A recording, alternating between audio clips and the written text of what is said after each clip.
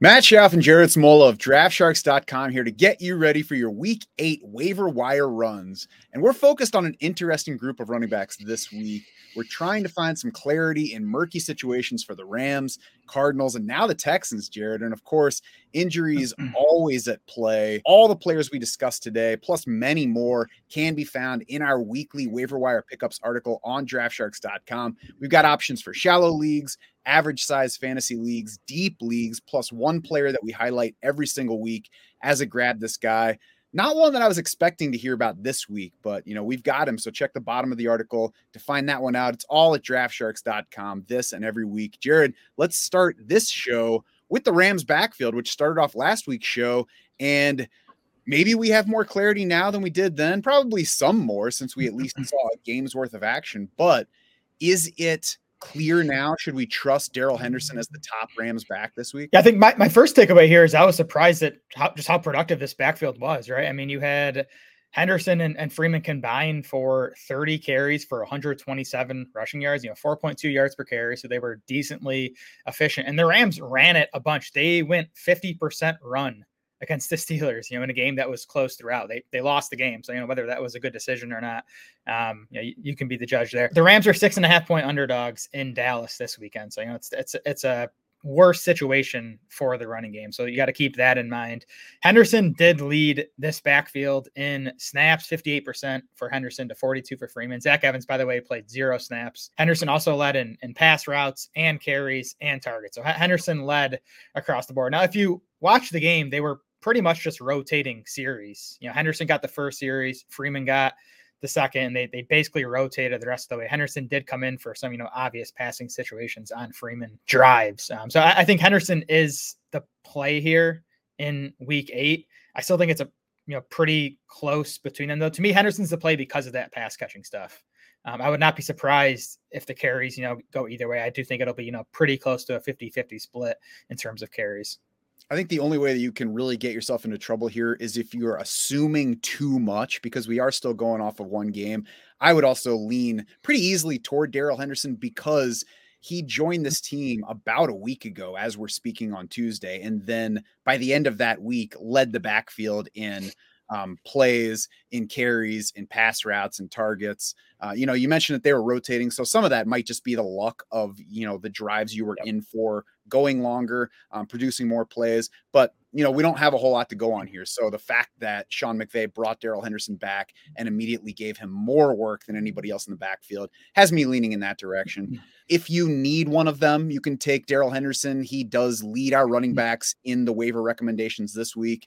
I think Royce Freeman is worth a pickup if you have a spot that you're playing with, or you're looking for somebody who can be an option maybe next week if you're harder up at running back, because we've got no teams on bye this week. So I hope that you don't need any Rams running back this week, because I don't think anybody got attractive, and the matchup is much tougher against Dallas this week than it was against Pittsburgh last week. But if you do need one, it looks like Darrell Henderson, Royce Freeman stashable, and then we'll see if Myles Gaskin becomes an option this week. We heard from Adam Schefter last week that maybe Gaskin would get more acclimated and then be activated in week 8. How about Adam Schefter coming through with the, dead accurate report that, it'd be a Freeman Henderson backfield. If you got any points from Henderson or Freeman, you should probably Venmo Adam Schefter $5 or something for that report, because he was all over it. So yeah, we'll see what Gaskin's role is, if anything. I mean, they're probably not going to have 4 running backs active right this weekend. So I would think Zach Evans probably ends up as the healthy scratch. And then, if Gaskin is just stepping into the Evans role, again, that was 0 offensive snaps. So Gaskin is a stash, but I would expect, considering how decent Henderson and Freeman were last week, I would expect it to remain those two guys handling the vast majority of the backfield work this weekend.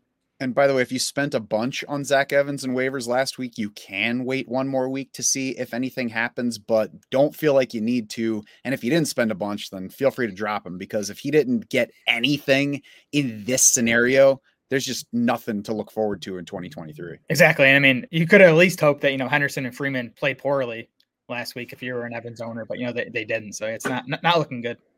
Yeah. And if both of them went down in this game, I think Sean McVay is going to be out on the street with a cardboard sign asking who plays running back.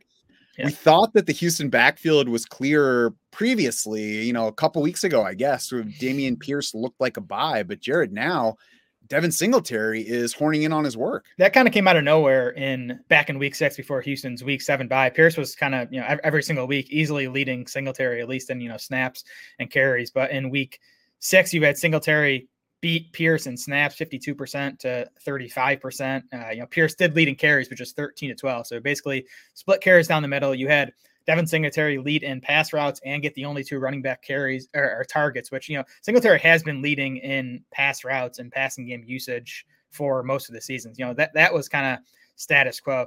D'Amico Ryans, after the game, talked about the backfield. He said, quote, "Our run game was better. It was that complementary back and forth between Dameon Pierce and Devin Singletary.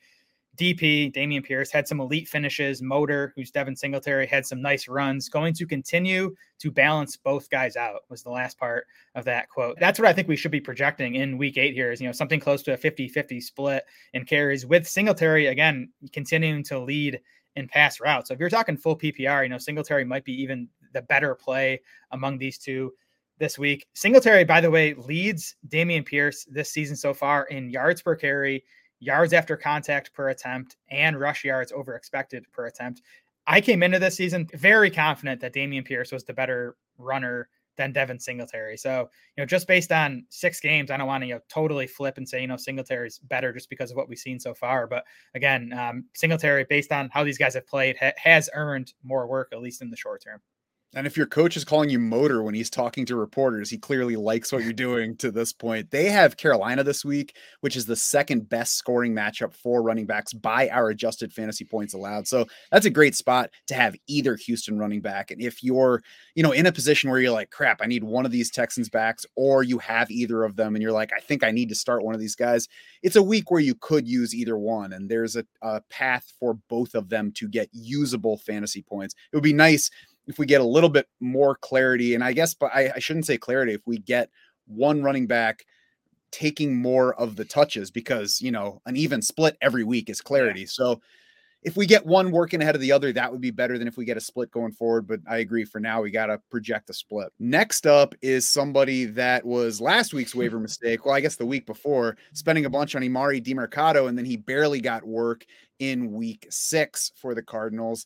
But this past week, Jared, he took over the Cardinals backfield. So does that mean now he's the guy that we need to pick up and start in week 8? Who knows? I mean, what a troll job by the Cardinals. I mean, I saw Demercado dropped in a lot of leagues, heading into last week after he, people spent 30-40% of their waiver budget to add him. But Demercado got workhorse usage last week. 78% of the snaps, ran her out on 68% of the pass plays, got 13 of the 14 running back carries, 13 out of the 18 if you consider Rondale Moore a running back, which he's kind of turned into at this point. 5 targets for Demercado last week, a 15% target share. So if we get that type of usage again, he's useful to some extent. If they go back to what we saw the previous week, then you're screwed. But Demercado has looked decent over the past few weeks. Keontae Ingram and Damon Williams have not looked decent. So I do kind of expect Demercado to remain the clear lead guy here. The Cardinals are 8.5-point underdogs versus Baltimore. It's just a bad spot in general for the offense.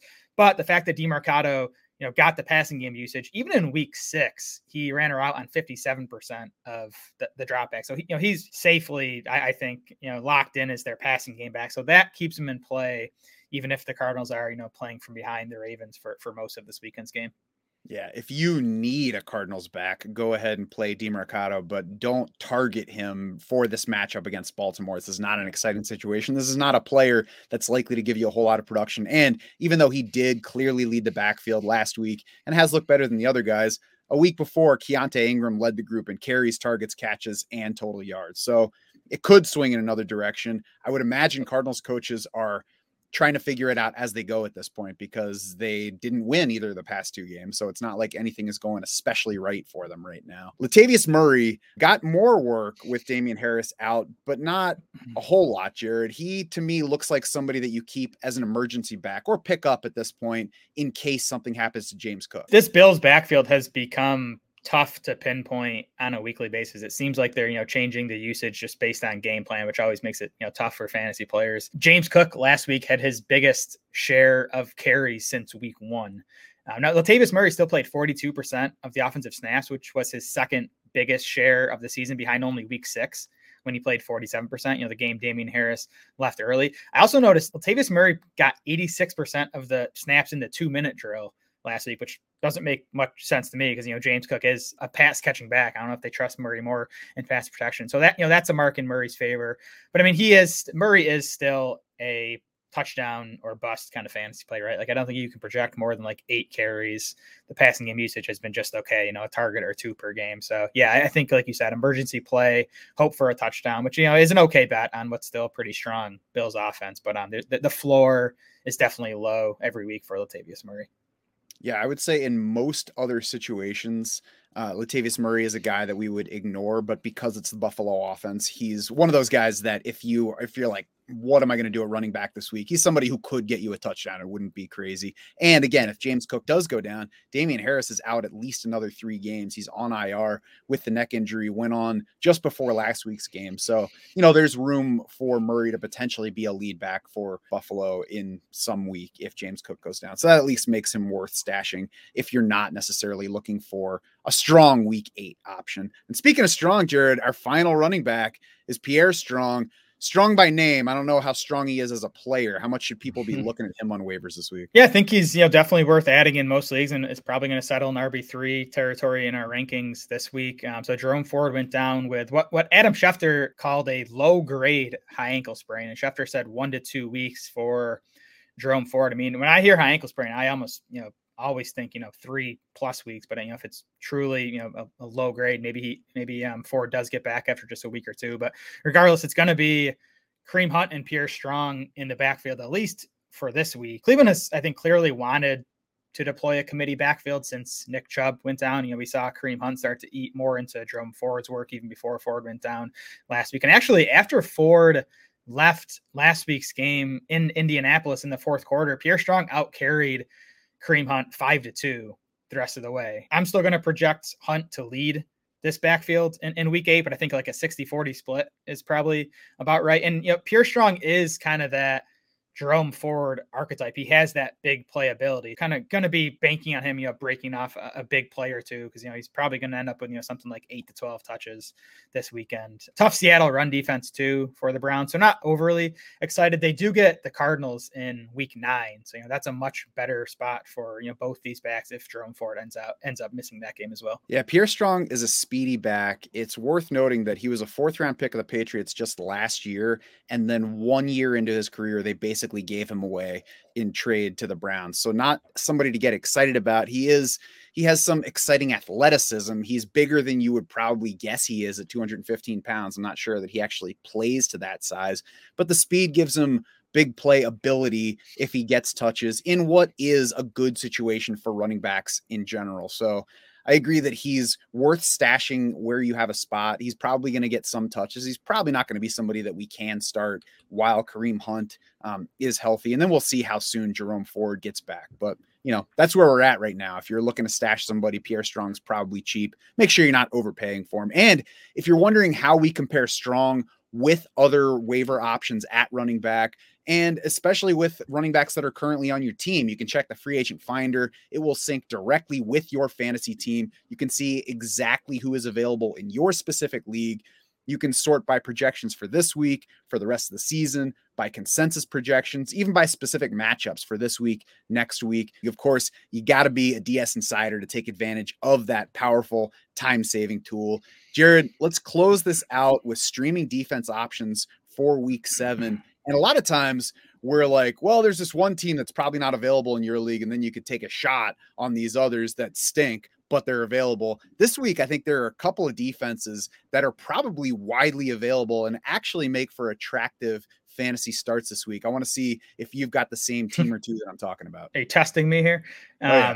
I'd say first check on the Jets just to make sure they're not available in your league, because they played the Eagles in week 6 and had a week 7 bye. The Jets get the Giants this week. So they are, we haven't finalized our week 8 D rankings yet, but I think the Jets will be, a top 3 option this week. 2 others I had, Atlanta, who's going to get either Malik Willis or Will Levis. Either way, upside matchup there. And then Seattle, I like the Seahawks defense. They're playing a lot better. They've been good against the run all season. I think the pass defense is coming around. They've gotten, Devin Witherspoon, their rookie, involved in the pass. These looked good the last couple of weeks. They get the Browns, who it's either going to be, a whatever Deshaun Watson is at this point, or PJ Walker. So I think there's upside to that matchup for the Seahawks.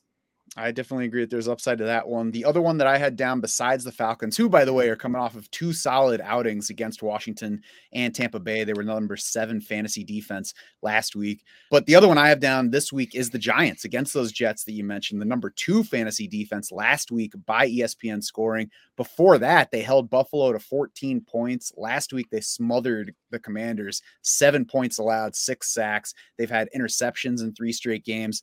And now they get Zach Wilson. So the Giants are a better playing defense right now facing Zach Wilson. It's a good week to grab them. Agreed. You can check those week 8 rankings or your free agent finder to see more options on defense or at any other position you might be looking for help in. Become a DS Insider, like I said, to take full advantage of all the content and tools that are ready at draftsharks.com and waiting to help you win your season.